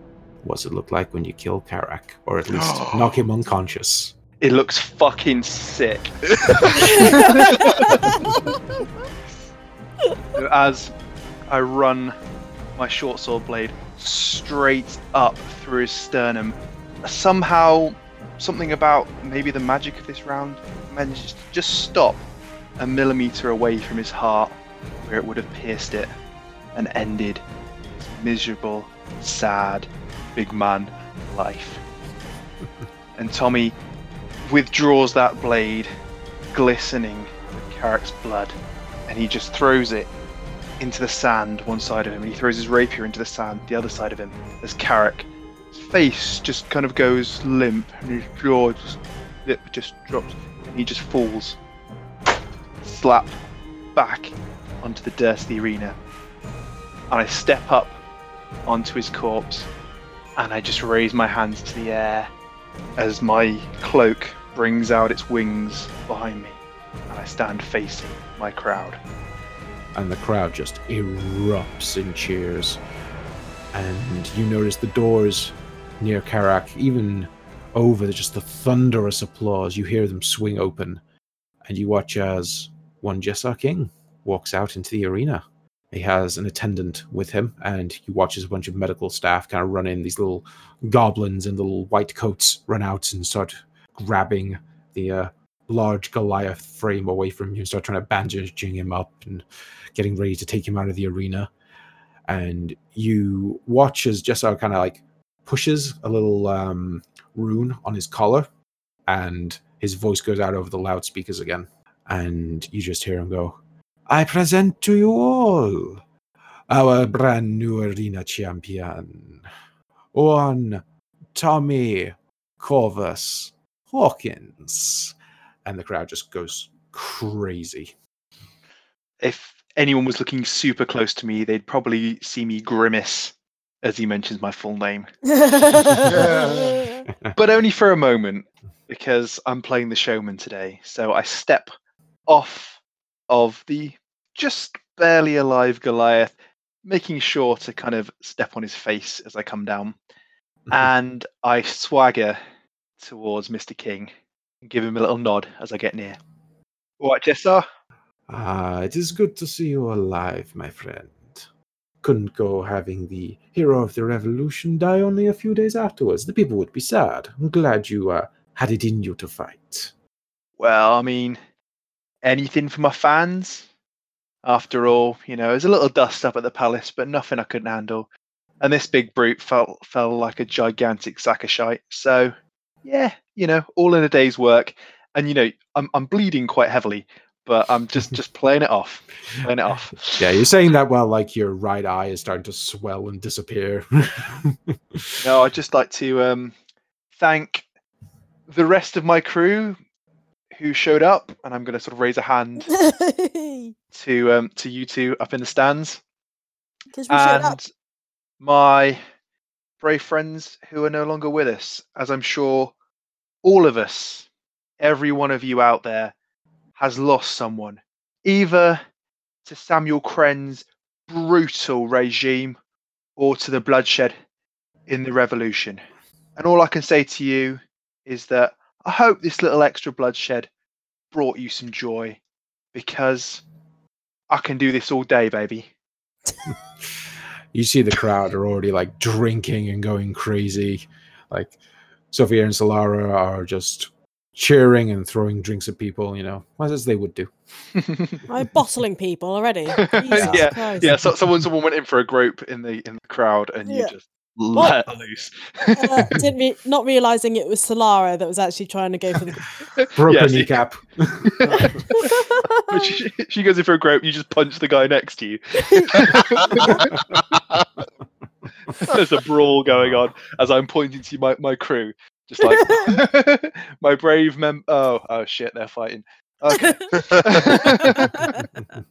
Jessar turns to you after your moment of addressing the crowd and goes, "Now it is time for your rewards."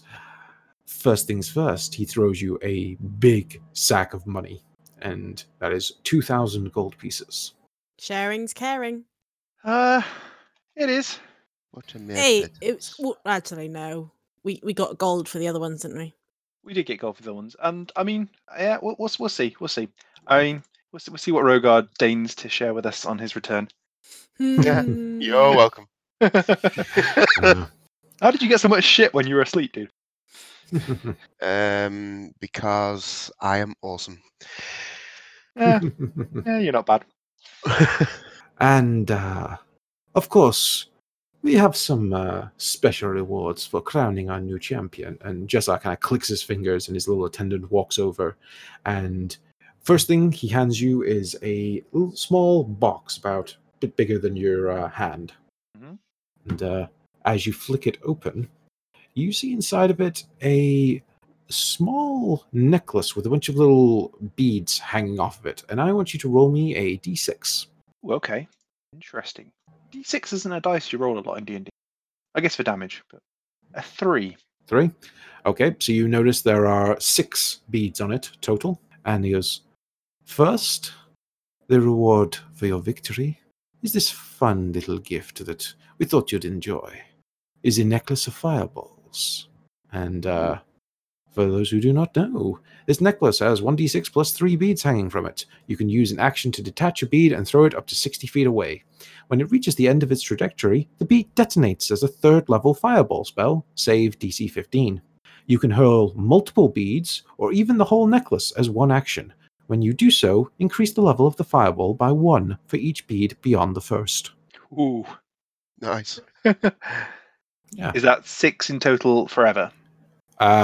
No. They are, once you've used them all, you've used them all. Okay. So you can throw them all in one go for, that'd be what, a 9th level fireball? Yeah, the D&D equivalent of a tactical nuke, effect. Yeah. I like it. When you really, absolutely, positively have to kill a motherfucker and everything around him. And the second thing he brings over to you, Jessa goes, you know, I thought this was a special occasion, and if you were the one to win, well, I think you should get something particularly special for all the hard work you've done in the city recently. And he kind of winks at you a little there, and his aide brings round this black cloth mantle that would go over your shoulders. And as he hands it to you, you notice that it's just this like fine, silky material, but it's almost like putting a shadow on your shoulders. It's that black. And Jessar kind of nods and goes, I present to you the Raven's Mantle. May it serve you well. And what this item does, it does not require attunement. Once per day, you may cast the spell Misty Step as a bonus action. Oh, nice. That's awesome. Yeah, that'll be really cool. I'm guessing I can sling that over the top of my cloak. That'll be fine. Yeah, It just sits on your shoulders, essentially. Nice. That'll be handy. Me and Rora can go out and do the Misty Step. Yeah, boy. Oh, wait, I think I lost Misty Step. yeah, not anymore. Just Tommy now. Oh, okay. Oh, well. Never mind. Can help with your rope it up strategies, though. Yeah, definitely. Yeah. Sweet. And, well, Tommy, as you are being cheered, we're going to fade out of that scene as you have successfully won the grand tournament. Yay! Whew, that was close. It's only taken 2 years. It has as well. Indeed. Well, yeah. 2 weeks in game, 2 years in real life. Yeah. Okay, maybe 3 weeks. But yes. Yeah, I guess it's just after the 2 weeks, isn't it? I guess. Yeah, we had 2 weeks to do the main thing. So yeah, 2.5 weeks. I have a timeline. Oh, do you? Ooh, campaign. Okay. Yeah, that'll be interesting. If I remember correctly, from the first day that the 3 of you started till what I am dubbed the Grand Arena Tournament Final, it has been 26 days. Oh, okay. A little bit longer than I thought. Yeah, we are heading into the dead of winter at the moment. Oh, is winter coming? Winter is coming. But we won't talk about a Season 8. Definitely not. Yes, it has been 26 days. That's why we have arcs, not seasons, you see. Yeah. Much better.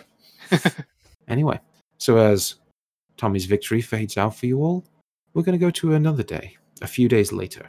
And Sophia. Hello. It's night, and you are returning home from the Temple of Kalimvor, as you've been doing pretty much every day. You're, sore, tired, you've been trained sort of physically and mentally, and really you just want to go home and sleep at this point. As you walk through the streets of Varadin, heading towards your home, the streets are pretty empty, it's quite late, but from an alleyway nearby, you hear a voice. Sister! What? Can I hear, can I follow it? The sound? Yeah, if you want to immediately just run to the alleyway that you heard it coming Well, from. I want to, is it close to me, this alleyway? Yeah, it's you're walking like down the streets. You heard the voice come from further down the alleyway, probably about 30 feet away from you, but it's quite dark in the alley because it's night. Okay. Ooh, do I want to bring out my sword, which shines light? Yeah, you could do. Yeah, why not? Are you going to draw it intimidatingly, or just kind of do like the Frodo Baggins type of like Frodo Baggins, literally. Auctioneer kind of?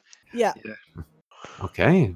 So you, Hey, I'm not anything else about him. Just the way that he whips out like Sting when there's orcs nearby, kind of thing. Yeah. Just like a little bit out of the sheath, kind of to bring a bit of glow. All right, yeah. so you pull out your new sword. Speaking of which, you can name it. It's entirely up to you. Ooh. You pull out the sword, and it shines that brilliant light and just illuminates the whole alleyway. And you see David Landron kind of hiding. Not hiding, but like sort of crouched down a little bit in the back of the alleyway. He is unarmed, but he's in those sort of cultist robes you saw him in before.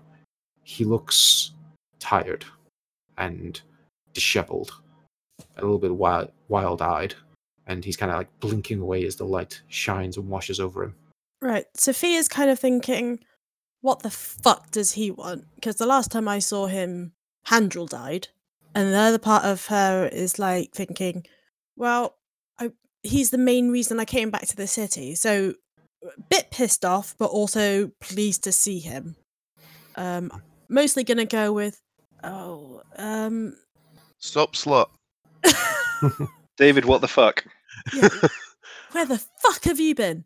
New sword, who dis?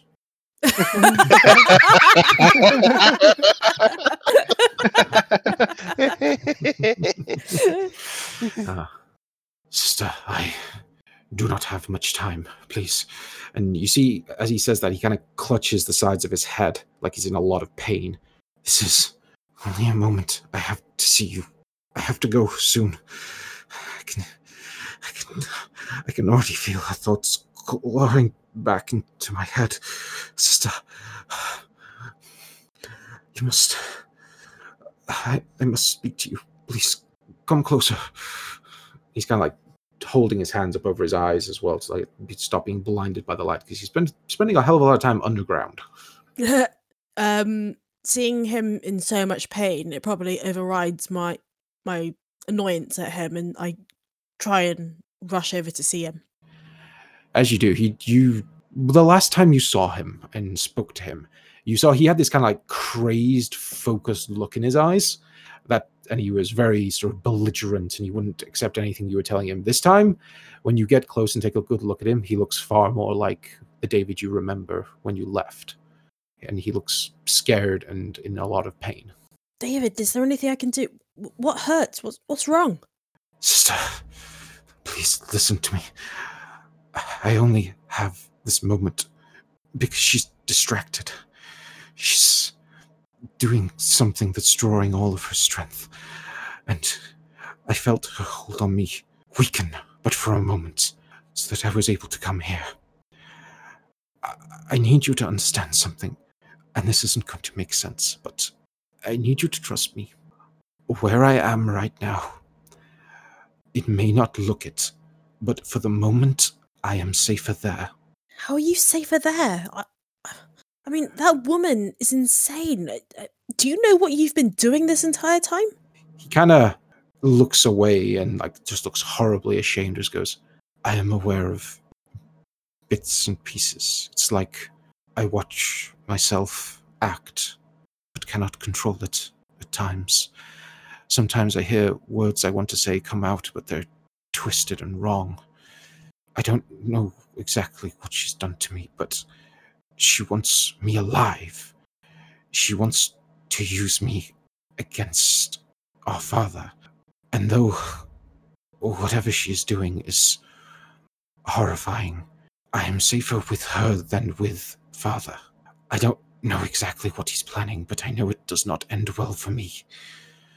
Please, you must understand, this is not the situation I wanted. But if I try to run, I risk both of them coming after me. If I stay with her, she is a deterrent from father's monsters and from father himself. Okay, I kind of understand where you're coming from. Surely surely, if by my side, if we can just pull you free, we could get you out of the city. We could run. We could hide. He sort of smiles at you quite weakly and then sort of shakes his head and goes, Control, I can already feel it returning. Whatever she's doing will end soon, and she won't be as distracted. She'll wonder where I've gone, and I will fight you to get back to her. I don't know what can be done to cure me. I just don't know. And he looks confused, and you can kind of see his voice is starting to slur a little bit, and he's having to like rub his temples and focus, and goes, I came to give you a warning on top of everything else. For now, leave me. Ignore whatever I say to you. Ignore it. It's not me. It's never been me, sister. I hope that one day I will be free. And perhaps you will be able to do that for me. I don't know. I would not wish to place such a burden on you, but if there is any hope I have, it is resting in you. But I came to tell you something. I heard mention of plans. The Illuminated are moving. They have something monstrous on the horizon. Something far from here, to the north somewhere. I couldn't get any more details. I'm surprised I had managed to overhear that much. But she thinks of me as nothing more than a pet, so I can walk where I please at times. Is this the I don't know, the mechanical illuminated, or is this the powerful like beings that Solaris told us about? The real ones, my dear sister. Okay. The real ones. I don't know what they plan. All I know is that it cannot be good for anyone. And I fear if you try to free me now, you will die. And no one else will be able to stop them. I will get you free, David. I will stop them. I have powerful friends that will help me. He smiles at you kind of weakly again and goes, You will need them. And he just screams and starts clawing at his head and again regains himself for a moment and goes, I must go. And he sort of runs towards like a sewer grating and starts to pull it off to climb back down into the sewers. I let him go. Okay. He's gone in just a matter of seconds. He's just frantically moving it back and presumably running before he gets noticed. Honestly, I thought he was a lost cause. Well, there's some David in him yet. Honestly, I was like, yeah, fuck that cunt.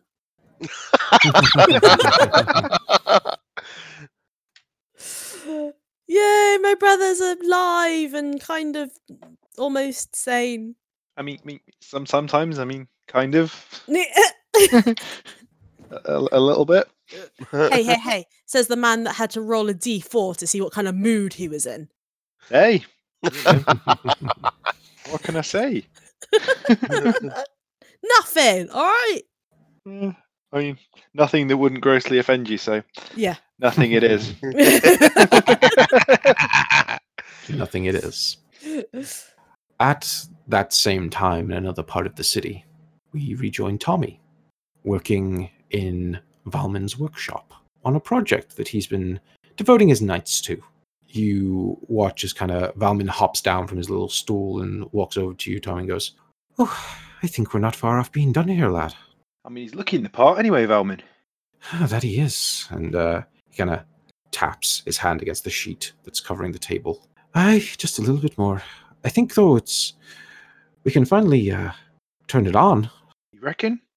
Aye, it's not fully finished yet. Won't be able to leave the workshop tonight, but I think, well, I was thinking around up top, and we can at least try out a personality for it. Oh yeah, let's do it then. Ah, can't wait. I'm excited. I was thinking about this prototype for a long time, you know. Glad you managed to get those blueprints for me. Well, mate, I mean, I never thought we were going to manage to do what we've done so far. You know, it's way beyond what I thought was. Well, I mean, I guess we thought these things, but like actually seeing how it goes together and stuff, all the clockwork and all the cogs and just how it all kind of fits. Impressive. You know, I always say you sell yourself short, lad. you could learn these things. And I've noticed you pick up a few things as we've been going along here. It's been good to see. I mean, I gotta say, I do enjoy it, but at the moment, there's still more money in cracking skulls. Well, I suppose there is. And he goes up to the top of the table and kind of pulls part of the cloth away, and you are greeted by a mechanical head attached to a clockwork frame. Ah.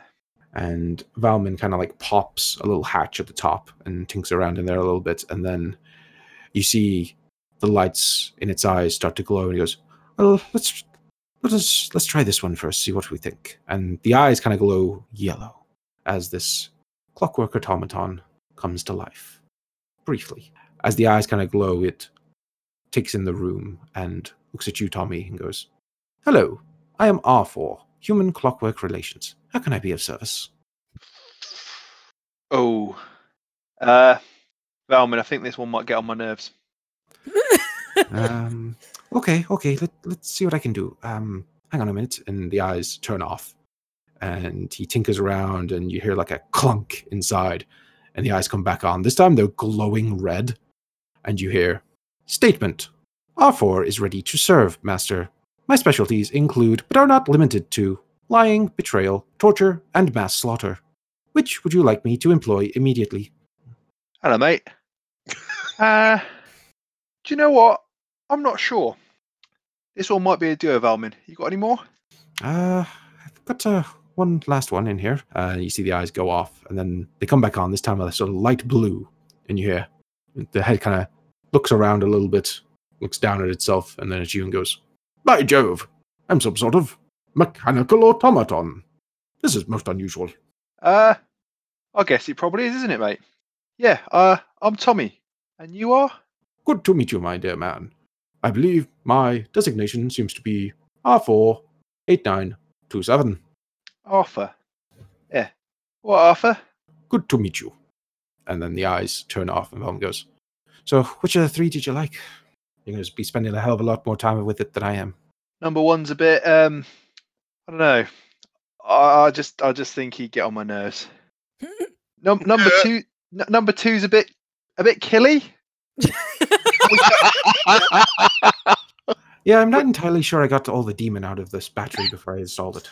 Yeah, which I mean, don't get me wrong, probably quite handy in a scrap or if we need to torture someone, but maybe not for an everyday companion. And the last lad sounds like a bit of a toff, but I don't know. I think I could get on with him. Well, we can go with that one. You can always try to tweak it in the future if you get bored of it. That's true. I tell you what, if we've got someone to torture, let's switch on personality number 2 and really fuck them up. Well, I'm sure you'll have fun with that one. Good. Well, with that picked, I'll get him set up like that when we get him all put together and moving. Brilliant, mate. Oh, I can't wait to see them all come together. But yeah, having a little personality in that, and yeah, R4, I like it. Tommy, as Valman kind of walks past you and goes over to his desk, you notice just next to where he stood, there are a number of pieces of parchment with lots and lots of writing all over them. And as you kind of lean over just to see what he's looking at, you see a lot of rather angry and tense responses, seemingly making demands. And what catches your eye is you see the words gunpowder and machinery. Valman, mate, you better not be getting into any other sticky situations. Valman kind of turns around, looks at you, and then looks at where you're looking, and quickly starts rolling up a lot of it. "Oh, no, don't worry. The firm's just a little bit annoyed because I'm not giving them exactly what they want. But I've told them time and time again that my guns are not for sale, and neither are some of the other things I'd rather unfortunately invented." And he kind of casts an eye over to Arthur. Valman, mate, from what you've mentioned about the firm since I've known you, they're not people to be trifled with, as I'm sure you're well aware. Look, I just want the best for you, mate. I don't want to see you get hurt. Oh, I appreciate that, but don't worry about me. I can take care of myself, you know. I mean, you say that. Hey, I managed to escape from an entire research lab full of demon-possessed robots. I can do all right. Yeah, you did. Just stay on your toes, mate, all right? And if I'm not here and you need me, you know how to find me. We'll do, lad. We'll do. All right, Hey, let's get back to work. Maybe we can get this finished soon. all right, let's do it. Sophia, as you reach home, you're actually a little bit surprised to find that you're the first one home. Solara's still at the Temple of Mystra, and Tommy is off working with Valen. You get in, the house is quiet, and you just get ready and go to bed. As you're lying there and trying to get to sleep, you hear a voice. Fuck's sake. You know, I did think there was something a little bit wrong with the guy. The fuck? Yeah, you know, like, he seemed to really hate you, you seem to really love him. Bit strange, bit weird. Kind of surprised me. Got to see a piece of the puzzle come into place. It's always good to get the full picture of these things. Sit up in bed and look around. Do me a perception check with disadvantage. Oh, what? Oh, wait a minute. 7. 7. You kind of dodge your eyes around the room. The voice is moving around, echoing. You're not certain where it's coming from, but it's definitely coming from inside the room somewhere. Who the fuck is that? Well, I suppose we never got formally introduced. But I've been watching you, kid, for a little while now, and you know what? I'm honestly impressed. You've done things that not many people can do. Such as killing invisible things? Yeah, you haven't killed me yet, and well, kind of failed to do it the first time around. So I thought this time maybe we could chat. Things were a little tense, a little stabby. Your Dragomoran friend killed the guy I was working with, so that wasn't great. Who the fuck are you? You saying you don't remember me? Well, I guess I never really showed myself at the time, and I didn't really get a chance to speak to you because your little half-elf friend kind of got in the way. Oh dear. My name's Zolgus. It's a pleasure to make your acquaintance, Sophia. Hi. Hi. We've met, have we? Well, met's a strong word. I've been keeping an eye on things. You and your friends get into some interesting situations. You know that? I mean, first I was just following along to slit your throat when you fell asleep, but hell, that very night you were all glowing with dark, shadowy energy, and yeah, it was weird. I saw you get taken over by a rather impressive bit of power when you killed that Umber Hulk. That was something you don't see every day, and then I thought, well, hell, something's taking an interest in you. Maybe I should. I start itching for my swords. Now, let's not be hasty. I'm not here to attack you. I'm just here to have a little conversation. Fill in maybe a few more puzzle pieces for you. I'm not one for conversation, mate. You probably guessed that. Yeah, you have quite been quick to knock an arrow or draw a sword. But I like that about you. It keeps you unpredictable. Just tell me what the fuck you want. Okay, straight to the point. I can understand that. My point is this. Some rather dangerous, monstrously powerful entities seem to have taken a bit of an interest in you. And when that happens, people like you end up dead. Or insane and then dead. I've seen it countless times. It's unfortunate. But I'm not seeing anyone struggle like you have against it. You fought, you won, but now I don't want you to feel like you can just rest on your laurels, because I can tell you from personal experience that the big bads of this world, they get knocked back, they tend to take it personal. And I came here just to ask that maybe one day, when it comes to it, when your back's up against the wall, your friends are all dying and dead, maybe you want something in your back pocket, so to speak. A trump card, something a little special to break out. Something for a rainy day, you know? And this involves you how? Well, I'll be straight with you, my dear. I'm what they call a devil. Have you been learning about us in your little priestly school? I literally then really go towards my sword. Now. We're not all as bad as you might think. And, let's just say the parties I associate with are a little bit concerned about a few things. And do me a religion check. With advantage, because I'm all religion-y now? Are you actually proficient in religion now? No. I would say just roll me straight up. Like, you've been studying, but this is more for broad Oh, knowledge. fucking hell, another 7. 7, wow. Yeah, so he has not really taught you a great deal about devils yet. You know they often try to strike deals, they live in the 9 hells, that's about it. So your broad knowledge of devils. Yay. Fantastic. Look, the parties I represent are getting a little concerned about a few things. And when devils get concerned, that's when you really need to start paying attention. Hell, the demons are all riled up. Your little angels, all those celestials up there, are going silent. That's a little strange. Hell, even the blood war seems to be quieting down at the moment. It's like there's a storm coming and we're all just sort of waiting for something to happen. And the people I work with don't like not knowing things. It's kind of my master's thing, knowing stuff. And then I stumble upon you. And you seem to have a little link in here, and you seem to be fighting against it. So I come with a little bit of an offer. And you don't have to accept right now. All I'm saying is you might want something in your back pocket that one day you need to pull out to save your little life, maybe even save your friends' lives. Doesn't that sound reasonable? You don't have to say yes right away. You could never even pull for it. Okay, just say it. What is it? Nothing. And on the bed next to you, you see it's like a chain link silver bracelet appears. And as you look at it, on one side, there is an engraving of some sort of devilish entity.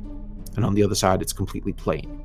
And you hear the voice go, "When that day comes, and you want to speak to us, take that bracelet off your wrist and turn it so that that little devil symbol shows face up. Until then, keep it face down. I'll keep it in your bag if you want. I'd just keep it on your wrist because then it's easy access, you know. You never know what's gonna jump you in the dark." Dude, you're freaking me out. Okay, fine. I'll take it, whatever. You best be freaked out, girl. Because things are freaky out there. Things are getting a little bit dark. But I'm glad you're taking it. It seems that you're taking this shit seriously. Be a shame if you didn't. I've known far too many people, mortals like yourselves, die because they don't take things serious. What exactly are you getting out of this? When the day comes that you need to use that, then we'll talk about what we get. But until that day, at least you know you got something. Yeah. Well, you know what? As Tommy's learned, not that you can hear me, but having a little summit in your back pocket can go to your favor. So I don't know. So do you take the bracelet? I will stow it in a pouch or something. Okay. Of your cargo pantaloons or whatever. you wear. Indeed. Yeah. I Okay. don't really want to touch it.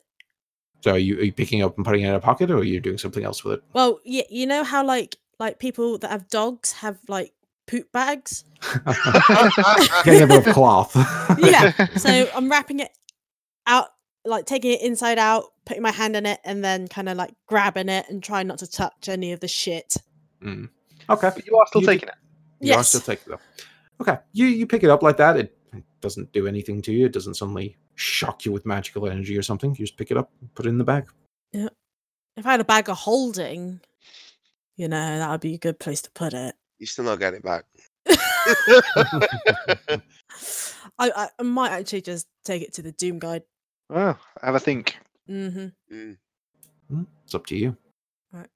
But speaking of a man holding a bag of holding, Yay! we've now reached the day where Rogar wakes up.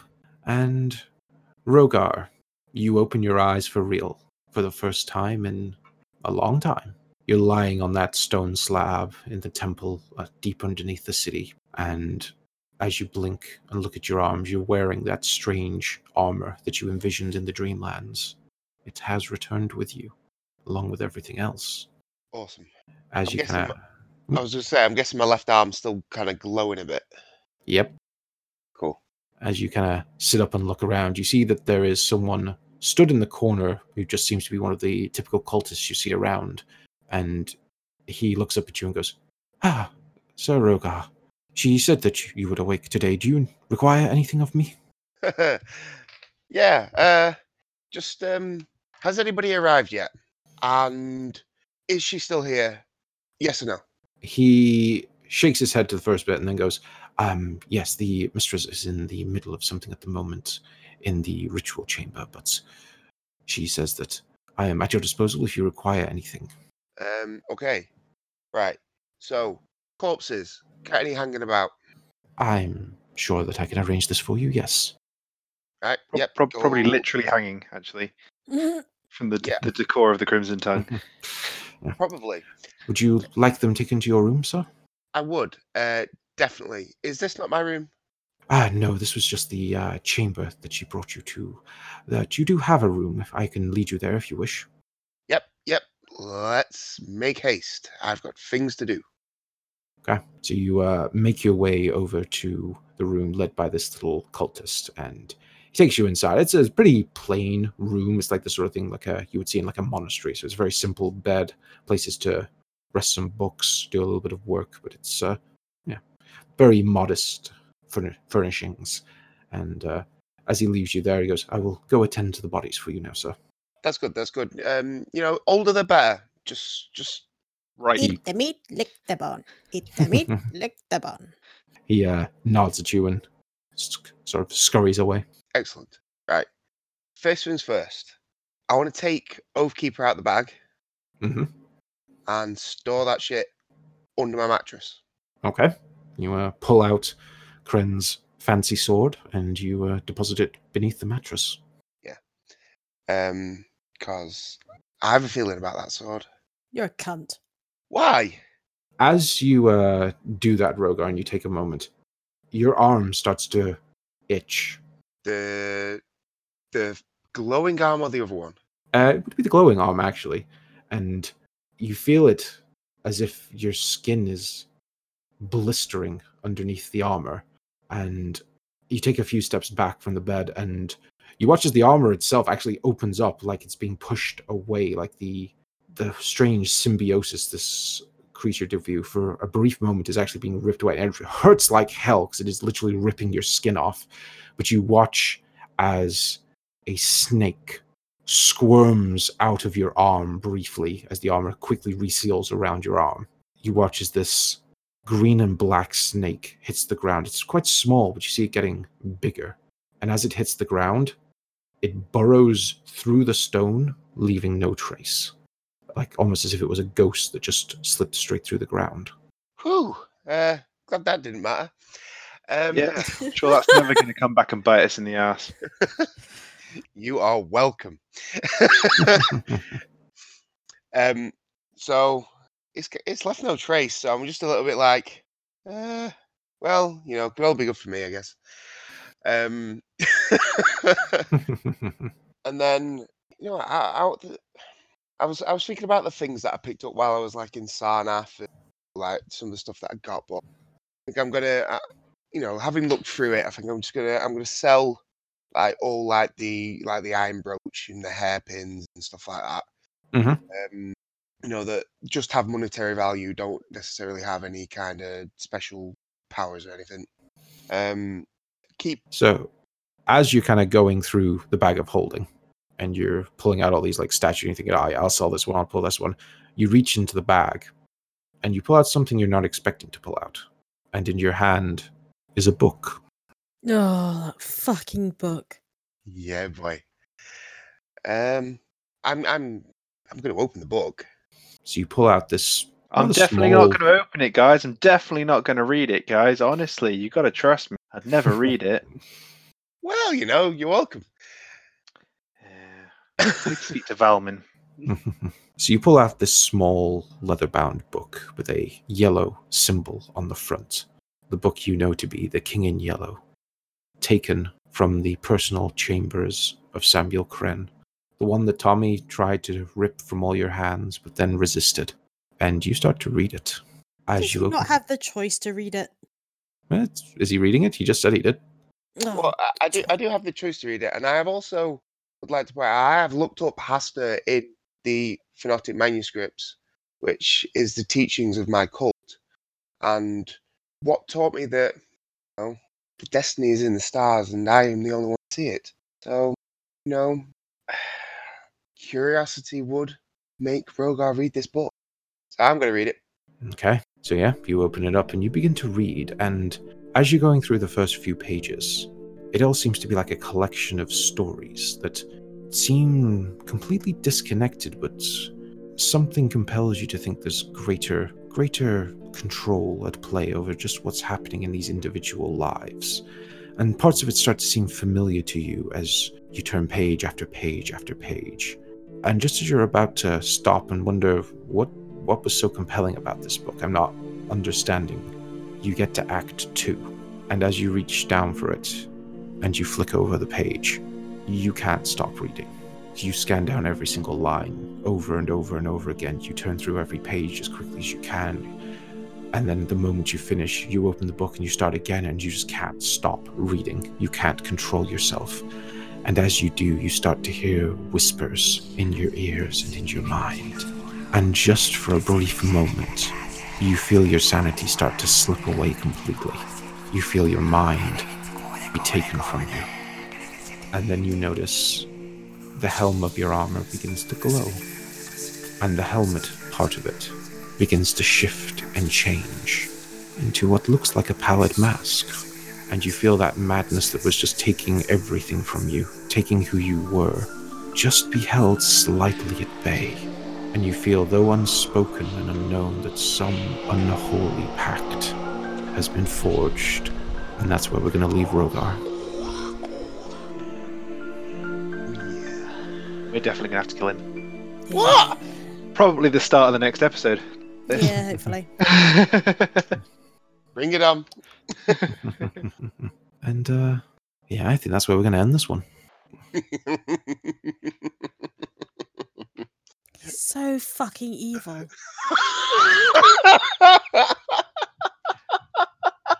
I mean, I'm genuinely interested how Cook's plans would go if we just start fighting as a party. Because I mean, that's where it's kind of heading. I don't really want it to head that way, but it's where it's kind of heading. Maybe. Who knows? We probably die. There are greater forces at play than any of us. I know, but Hey, as far as I'm concerned, there are no written plans that you guys fight each other. I have a whole story that is yet to unfold that you can influence and change as you may. yeah, interesting. Okay, let's see what happens. Let's see what happens. And, well, I hope everyone enjoyed that one. Nice jump back into D&D. Yeah, definitely. Yeah, it was nice to finally do the arena fight. And that was pretty fucking close, I gotta say. Yeah, that was. Yeah. You almost died. I was one hit away from death, Mhm. and then I pulled out that motherfucking critical. Yeah.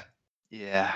That crit is what got you, because I was kind of thinking, right, if I don't attack you with Reckless now, you don't get advantage back against me, so I'll play the odds and try to take you with the full 3 attacks rather than just one wild swing. Yeah. And then you fucking crit. And I was like, God damn you. Man, that was close. But yeah. Very close. Very well fought. And very well RP'd, everyone. I think it was a good one. Thank you. Yeah. Yeah. Did enjoy it. Yeah. And Didn't cheat that much, anyway. it's yeah, well, I'm hoping Arc 2 has kicked off beyond your wildest expectations, and everyone listening at home enjoyed as well. If you want to speak to any of us, you can find me on Twitter. I am at TreasonNo, and my players are there with their player names and GTMP at the end of it. We also are available on all podcast providers, and if you want to check out our WordPress website at Gunpowder Treason No Plot, you'll see pictures and lore and backstories, and actually now our character sheets will be going up on there soon, just in case you're curious to what the players have rolled up. We also have a Facebook group that we don't use too much, but you know it exists, so join it if you want. Other than that, I will hand you over to my co-host to say their own goodbyes. As usual, if you've enjoyed hearing my voice as much as I enjoy hearing my own voice, you can find me. Lost Art Wrestling, Lost Art Podcasting. Way around. Shit. One or the other. Good Or podcast both. providers, and you can follow them on Twitter at The Start Podcast and at LOW Podcast. Maybe one day you'll find me in the Red Scar Cafe on Red Scar Business Estate in Preston, Lancashire, the UK. Wait, shit, we're short. Damn it. You won't find him anywhere. Find him online. Pretty much. Sorry, Earth is closed today. Yeah. That whole miss up there, that was just so the Bunker can prove to you all that he does actually read that out each time and it's not a recording. I wondered. Yeah. If you want to hear more from me, then as usual, I'm afraid you can't. And I have absolutely nothing written up for you either. Safe to say that if you are actually still listening at this point of the podcast, because I don't, then Neither do I. you are I a do. true hero, and I personally love you, listener. So there you are. Just take that moment, record it, put it on your phone as a text message greeting, whatever you want to do. Just take that love. Thank you. What's the fucking point of me saying anything if no one's fucking listening to this shit? I'm sure some people do, and if they are, and they're the real heroes. As I said last time, they are the Our real true heroes. fans. Yeah, the ones that listen right to the end to get the adverts. Mm. They're the real heroes. No, I go to the do, the music. I mean, come on. When we turn off this podcast, when we stop, I'm like, where's the music? Where's the music? Go on, just say a bit. Someone's gonna hear it. I'm sure. Oh, it's gonna be me, apparently. For today's story time, I'm going to be reading from the Big Book of Things That Can Kill You by I Am Dead Now. Today's letter is the letter B. B is for the woeful banshee. It is a spiteful creature formed from the spirit of a female elf. Its face is wreathed in a tangle of wild hair, its body clad in wispy rags that flutter and stream around it. Very cool. I like Yeah. banshees. They're awesome creatures who do horrible things. Yeah. See, when you don't thought get any this- ideas. When you thought this up, we didn't think, Cookson's gonna choose all of these creatures and kill us with them. We really should have thought that. If it makes you feel better, I already read the Monster Manual, the Tome of Beasts, Mordekainen's Tome of Foes, Creature Codex, the Cthulhu Mythos books, all the extra. I read everything cover to cover anyway, so I already see these horrible things. We just don't like reminding you, that's all. Yeah. Fair. Well, thank you for joining us, everyone, and we will see you all next week. Goodbye. Bye. See ya.